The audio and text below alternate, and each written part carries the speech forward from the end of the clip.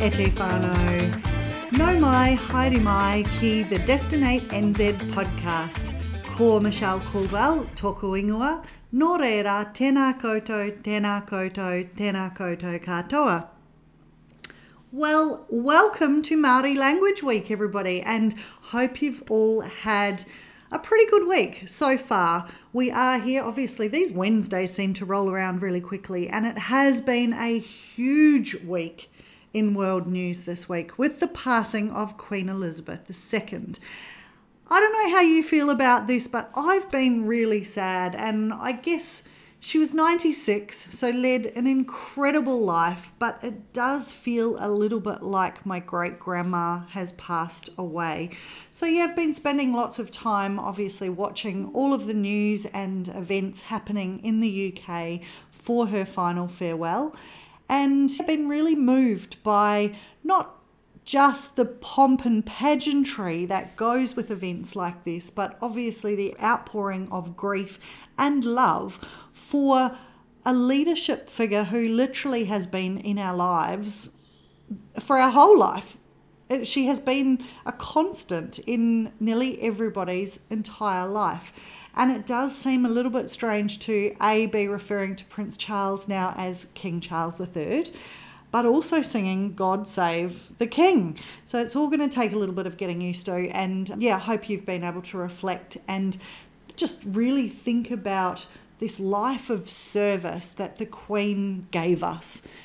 And it's incredible to think what that would have meant to her, being such a young woman, being made Queen and thrust into that role. And yeah, basically just being there, leading us through so many different crises and major events, some of which happened in her own family, but a lot of the events have affected all of us around the world. And the stoicism that she has displayed, the leadership, the dignity, the grace and class, honestly, she's a phenomenal woman, and the world is a little bit poorer, I think, without her in it today. So yeah, rest in peace, Your Majesty. Rightio, so today you will have noticed it is Māori Language Week, but we are going to talk mainly about the art of networking. And who better to talk about this than the king of networking himself, Adam Taylor Eruera. And Adam's going to join us today and give us his tips, because I don't know if you follow Adam on LinkedIn or Facebook, but you will notice that he does an incredible amount of networking, more so than even most of us who are all in sales and marketing and tourism, and we do a lot of networking in our roles. So I thought it would be great to get Adam onto the show and have a chat about just some of the tips that he would like to share about all of those big events that we go to and how to make the most out of it. Now, it would be a little bit remiss of us not to discuss Māori Language Week as well, because we know that Adam is very proud of his Indigenous heritage and culture and loves to celebrate Māori culture, and obviously is now working at Te Puia in Rotorua. So we're going to talk a little bit about te reo and the importance of te reo and just celebrating Māori culture in general. So it's a really great interview. I hope you really enjoy it, and he'll be up very shortly. But for those of you who are listening in, if you'd like to leave a review, please do so. You can do this now on Spotify and Apple Podcasts, or just leave us a 5-star review. It's really easy. That's all you have to do. We really appreciate that, and so many of you have done that so far. It obviously helps with our rankings and helps more people find our podcast. And look, if you love one of the episodes, please feel free to share this through your social media channels as well. Last week's episode with Gisela was one of the most popular that we've had. Sustainability is obviously a big topic, and we will be covering this in more detail over the next few months, because there's just so much to learn and so much to share in this space. But for now, we're going to hand over to Adam, and we hope you enjoy the show. We will be back next Wednesday, so please mark your diaries or just hit subscribe and make sure your notifications are on your phone so you will know exactly when a new Destinate NZ Show podcast is released. Have a great week, everybody. Ka kite. Adam, kia ora, and welcome to the show. Kia ora, thanks for having me. I'm very happy to be here, and thank you so much. You're very welcome. It's great to have you here. Now, look, I think most of our listeners will have come across you at some point, but I'd love to start out by you sharing a little bit about your tourism career history to date. Okay. Well, funnily, I posted something about that on LinkedIn the other day. And so I studied tourism and travel at Wairakei Polytech in Rotorua in 1995. Mm-hmm. And Linda Keane was my tutor at the time. All right, yeah. Yeah. And so, interestingly, I didn't pass the course that year. So back then, a lot of what you studied throughout the year depended on the final exam. So most of your marks came from the final exam. And Queen Elizabeth was in Rotorua at the time. And so the public had the opportunity to go and see her if you wanted to. But it was on the same day as their final exam. Oh, wow. And so I had a decision to make because, we spent the whole year learning about tourism and how it's all about experiences and things like that. And I thought, I could go and see Queen Elizabeth, which would never happen again probably, or I can go to the exam. So I chose Queen Elizabeth. So I failed the course, but I got to see Queen Elizabeth, which was awesome. So I just saw her, which was super cool. And so that's, especially this week, that's a poignant moment that I'm glad that I took the opportunity to do. So my CV all these years has said that I have completed a certificate in tourism and travel. It doesn't say I have a certificate in tourism and travel because I didn't pass the course, but I did do the course. So I thought it was a little bit clever on my part. Yes, that's very clever. And you've obviously worked in tourism. Did you come straight out of tech into tourism? No, so I studied tourism at Wairakei Polytech, and then I got the chance to go and do a year or 9 months in Japan. So I did my OE to Japan when I was younger, because back then Japan was the big Asian market. There was hardly any Chinese or anything like that. So I'd worked on a golf course for a couple of years. So that was my very first job out of tech, was a golf resort in Japan. Okay. And then when I came back, I spent a couple of months on the Gold Coast, and I worked at the Royal Pines Resort on the Gold Coast for a little while. And then I came back to Rotorua, and Ridges Rotorua was opening. They were having an opening day for staff. So I got a job there as a porter, and I did hotels for about 15 years. Wow. And the opportunity came up to, in Rotorua, hotels and tourism go hand in hand because it's more of a leisure market. But when I moved to Auckland, it was more a corporate market, and it wasn't really the tourism that I was interested in. And so I went and worked in Raro for 6 months when I worked at a resort over there, just to get away and reassess life and see what I wanted to do. And when I came back, that's when the Black Bungee in Auckland came up. So that was my first job at a tourism attraction. Yeah. And it's been a great time ever since. Awesome. So it doesn't sound like the decision to go and see Queen Elizabeth really hurt you at all in that respect. Not at all.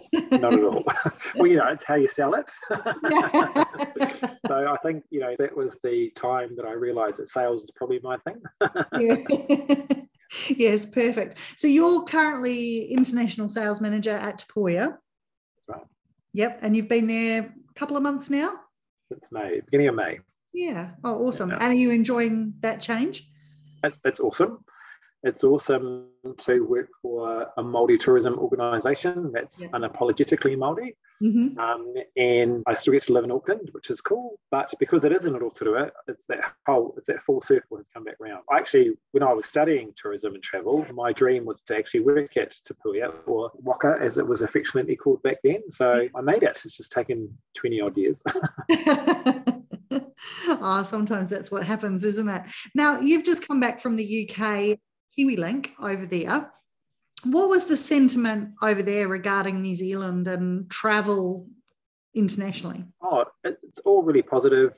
Travel's full on in Europe at the moment. So I think it's kind of good that it started over there. It's kind of starting over there, and it'll just migrate further and further as the world opens up and progresses. So, New Zealand's got a high standing. Australia, New Zealand, Canada, really highly respected and things like that. Cost obviously is an issue, and connectivity and stuff like that. So, it's all that stuff that we need. We just need all that stuff to line up before it'll all start to happen again. But it's going to happen again. So I'm personally not under any illusion that it's not going to happen. People are just designed that way. So travel will happen for us, and it'll be from 23, 24 onwards. Yeah, okay, that's cool. And did you just discover anything that surprised you while you were over there? Like, were the agents looking for anything different or asking different questions to what they've asked in the past? I was surprised that so many of the people that we met, they weren't new to the industry. Mm-hmm. And from what I've heard, because my boss, Sean, went to KiwiLink in the US. Right. So what I've heard is a lot of those agents were all brand new. Whereas in the UK, they were all established agents, product managers. Yeah. And so there wasn't a lot of training to be done because they were all familiar with New Zealand and Te Puia anyway. So it was like a big sales call, really, because we didn't have to really educate anyone. They were all familiar with our products. So it's not like we were starting over. Yeah. It sounds like in America, they were kind of starting over. Okay. Yeah. Oh, that's interesting. Yeah, that's good to know, actually. I was really happy with that, actually. And what else? I was surprised that a couple of them had thought Te Puia had closed down. I was surprised to hear that, especially when, they're in contact with their New Zealand-based partner over here. So I was a bit surprised to hear stuff like that. But apart from that, it was all really positive. It was awesome, actually. Yeah, awesome. And you also went to KiwiLink in Asia. Were there any major differences that you found there? It was a lot more social than the UK, I can tell you that. my clothes are a bit tighter since I came back from there. But no, New Zealand's still got a great reputation over there. The big thing with Asia are visas. Visas is an issue, especially for the India market. Yeah. And so it's just all those things that we've got to work through as an industry. There were some great conversations between the agents, between our industry and Tourism New Zealand around stuff like that. So it was just really collaborative. So everybody's on the same page. We all want this to work. They all want to send people to New Zealand. And it was awesome talking to agents who had, in the pre-COVID, they'd sold other destinations, but post-COVID, they want to come over, they want to move within their organisation to sell New Zealand and Australia as destinations. So I think that just goes to show the calibre of the quality of what we do as people speaking to those people, but also of New Zealand as a whole. Yeah, definitely. Wow, that's really positive. So, look, Adam, I invited you onto the show to talk about the art of networking because you are the king of networking in New Zealand tourism, it would be fair to say. Thanks. So, just wanted to talk a little bit about how you do that. Like, where has that come from? Is this something that's always been inside you? Is this something that you've learned as you've grown in the industry? First, thank you. I wouldn't consider myself the king of networking at all. And it's really interesting that we're having this conversation because I'm naturally a shy person. It is one of those things that have taken me a while to learn to do. And I actually remember the moment where I just realised that if I wanted to do this, because New Zealand's my first love, and so tourism has always been where I wanted to be. Because that's the best way that I can share our stories with the world. And I remember the moment when I realised that I can't be that shy person anymore. I have to come out of my shell and I have to make a go of it. Otherwise, I'm not going to make anything of myself. Yeah. And so it was the fear of moving back to Hawke's Bay, working on the farm for the rest of my life. That pushed me into just not being that person anymore and trying to be the person that I want to be, but also the organisations that I was representing and the nation that I was representing at the time. Yeah, that's cool. And not only are you the networking king of tourism, you're probably the fashion king of tourism as well. Has that gone hand in hand, or is that something, because obviously a lot of the time when I've been at a function with you, your fashion has been almost a talking point, bit of an icebreaker. Is that something that you've consciously decided, or have you always been that way? Yeah.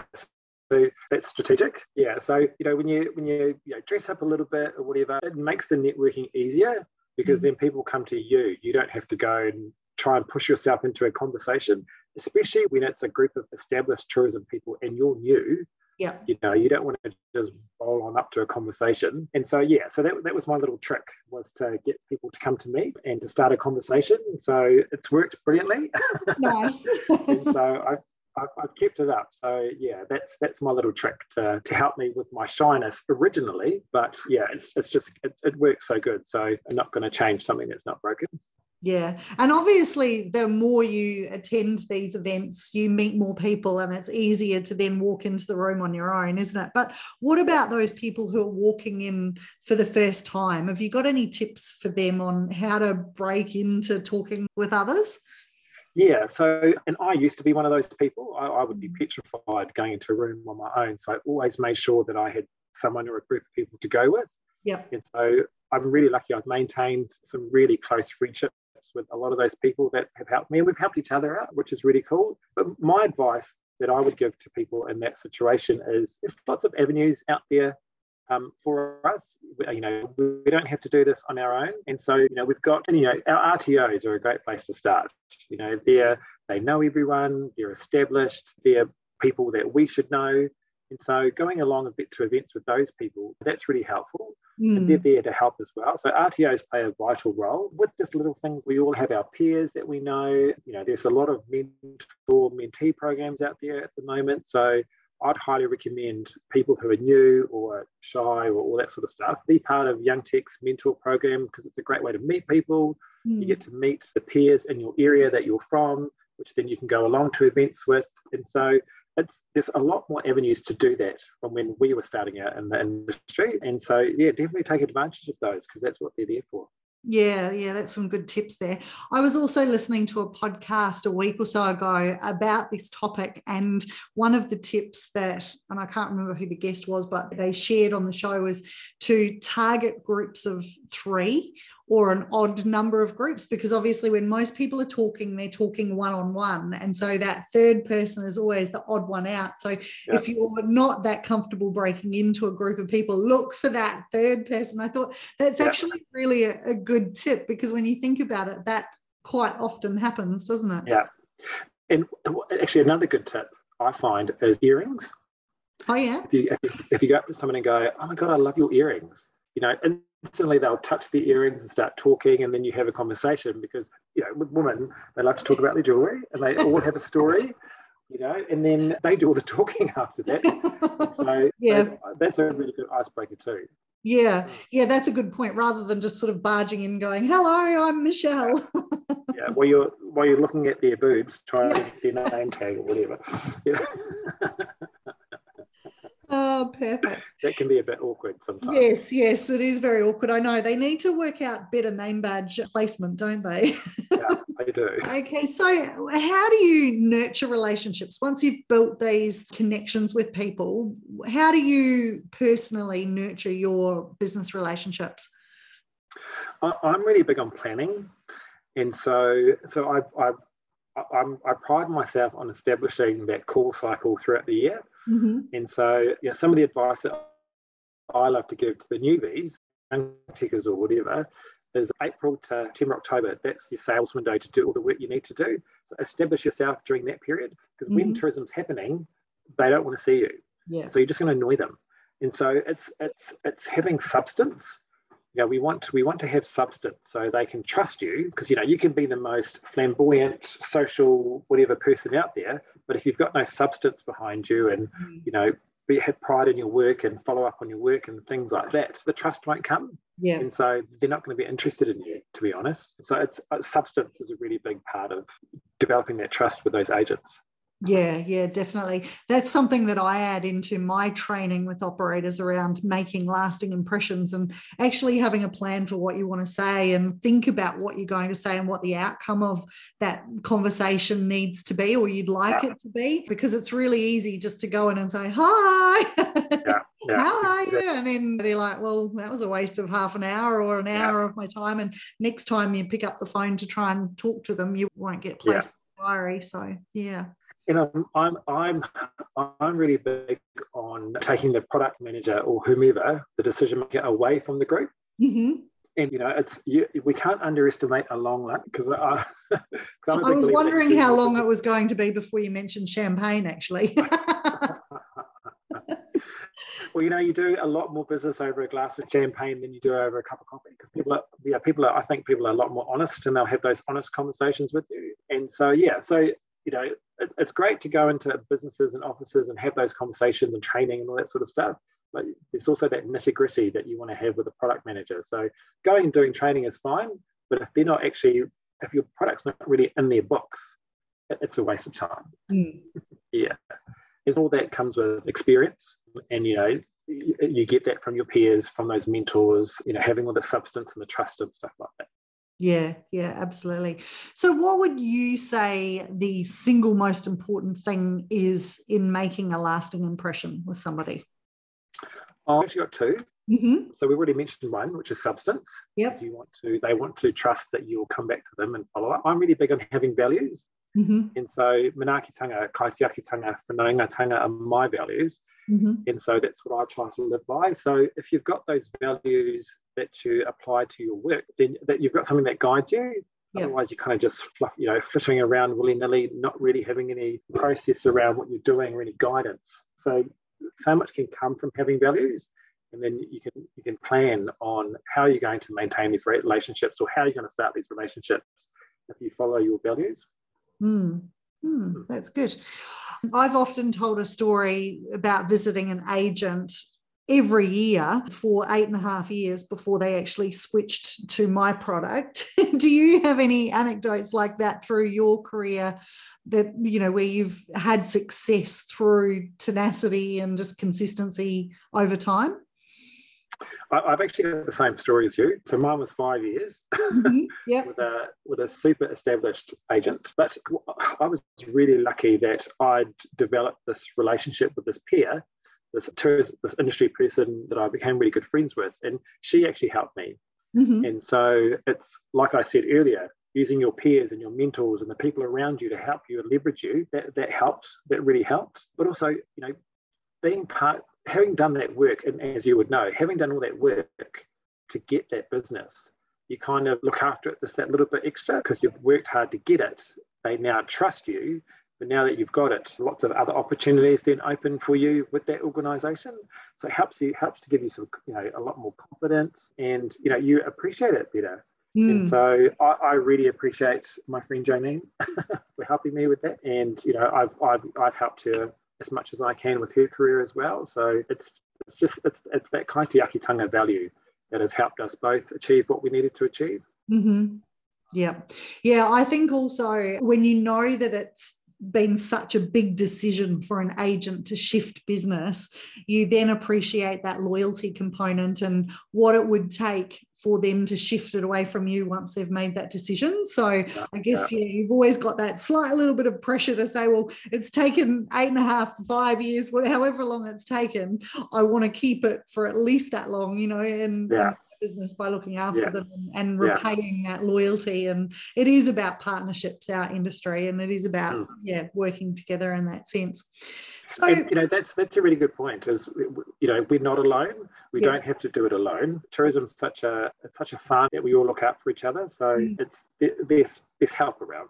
Yeah, definitely. And that's one thing that I've found. It's really interesting. You'll hear some local operators, wherever you are in the country, talk about competition and, I don't get much out of them. But I think overall as an industry, we are incredibly cohesive and incredibly willing to share contacts, advice, anything really, aren't we? And even friendships. I think of the old friends that I've had for 25 years in the industry and the people that they've become friends with because I've made introductions, and it's been really nice. It is one big whānau, as you say. So, and just going back to one of the points that you made earlier, I wrote it down, stand by. There's a lot of people that we work with that we don't get business out of, but they're in the industry. Yeah. And so I like to maintain relationships with other organisations, even if they don't have anything to do with my business, because we never know where they're going to end up in the future. So we may not be working together now, but we might be working together in the future. So if you have that relationship, the substance and that trust is already there, and so you can leverage off it as soon as that opportunity comes along. So that's because we're talking about the networking thing earlier. That's how I like to maintain relationships. I'd like to maintain relationships with everybody. Yeah, that's a very good point. I've worked with people that have been customers, and then I've become a customer of theirs, or they've become a customer of mine. We've worked in the same office together. So yeah, tourism is a little bit transient in that respect. And as you say, you never know where someone's going to turn up next. So it's always important not to burn your bridges. Exactly. Yeah. So if you had to summarize, do you have like a top 5 tips for people who want to be better networkers or do this sales stuff better? Yeah, totally. And look, I'm not perfect at it. I try my best, but I did write down 5 tips. So values that we talked about earlier was one of them. Yeah. So manaakitanga, kaitiakitanga, and whanaungatanga for me, the values. If you want to work in sales, you can't be shy. You've just got to get over it. Yeah. But, tough love. I've already mentioned it before as well. Use your mentors and peers. There's lots of those opportunities around which we never had when we were starting in the industry. Mm-hmm. So we get it. So come and ask us. I'm happy to share. And I do get lots of people who come to me, which I love and I appreciate. That they trust me to answer their questions for them. Yeah. Like I mentioned before, your RTOs, your convention bureaus, all of our associations, they're there to help. Since I've moved to Te Puia, I've used Tech's members portal quite a bit just to update databases and see who's still around and who's not around. And so there's lots of tools available to us to use through our RTOs and our associations and our convention bureaus and stuff. And just take pride in your work.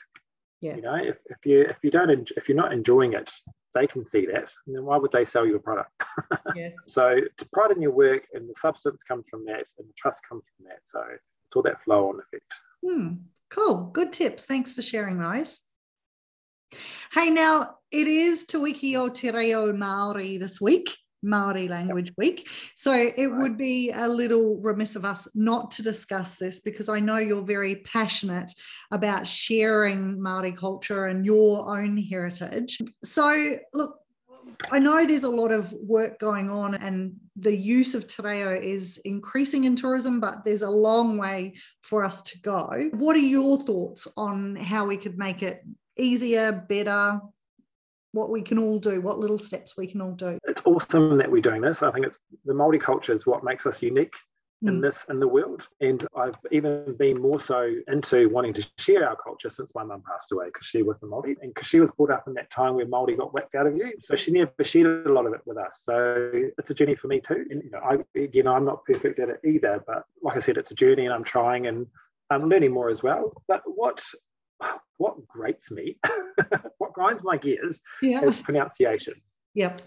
And so there are lots of resources, there are lots of peers and mentors around, and we've used those words quite a bit today, that can help us. And it just really annoys me to hear the same mistakes with pronunciation happening over and over and over again. I love that people try, I love that they give it a go, and I love that they're embracing things like pepeha. But when you make the same mistakes over again, and you've been told about these mistakes, to me, ignorance then becomes arrogance. And there's a lot of organisations out there who are leaders in tourism who abide by the Te Aki Promise. And one of the Te Aki promises is to care for people in place. When you continually make the same mistakes and butcher our language, that's the opposite of the Te Aki Promise. And so we just need to do better, and we just need to be conscious of it. And people like myself, I like to take that responsibility of trying to educate people. And I've had some chats with people, and they've been really open to the conversations, which is great. But then you see them continuing to make the same mistake, and half the time they're not actually speaking Māori. So I don't know what language is coming out of their mouths when they're doing their pepeha, but it's not Māori. And so we just need to do better. It's interesting to have that chat, isn't it? Because I don't know if you were involved in the Better Work draft plan that's come out as part of the tourism industry transformation plan, but there is a section in there about language and culture, and it's an interesting discussion to have, because I guess there's a lot of, I grew up in Australia, as you know, so it's really interesting for me to know and understand what's appropriate for me to share. And it is all about learning, and it takes time, but it's just for me, it's just when you try and teach someone and they appear to take it on board, and then you see them making the same mistakes again and again and again. Yeah. It's really frustrating and it's really disrespectful. Yeah, interesting. Okay, well, there's a tip for anybody listening in. If you've been told by Adam that you're not pronouncing things right, change it. Hey, look, Adam, that ends all the questions that I've got for you today, but thank you so much for joining us, and really good chat about networking and obviously Māori language at the end there. But yeah, really enjoyed catching up and having you on the show, and thank you. To catching up in person sometime soon. Thank you. Well, I'm really privileged that you asked me to come along today. So I'm making that a highlight of my month, and I'm putting in my sales report too. Oh, perfect. So my boss can see that I have been busy. But if you don't mind, I'd like to finish today with a whakatauki, just to commemorate the conversation that we've had and just us as an industry. Love to. Thank you. So for those who don't know, a whakatauki is a Māori proverb. So, mahia I runga I te rangimarie me te ngākau mahaki, which means with a peaceful mind and respectful heart, we will all get the best results. Oh, kia ora. That was lovely. Kia ora. Yeah. Thank you very much, Adam, and all the best. We'll chat to you soon. Talk soon. Ka kite. Ka kite.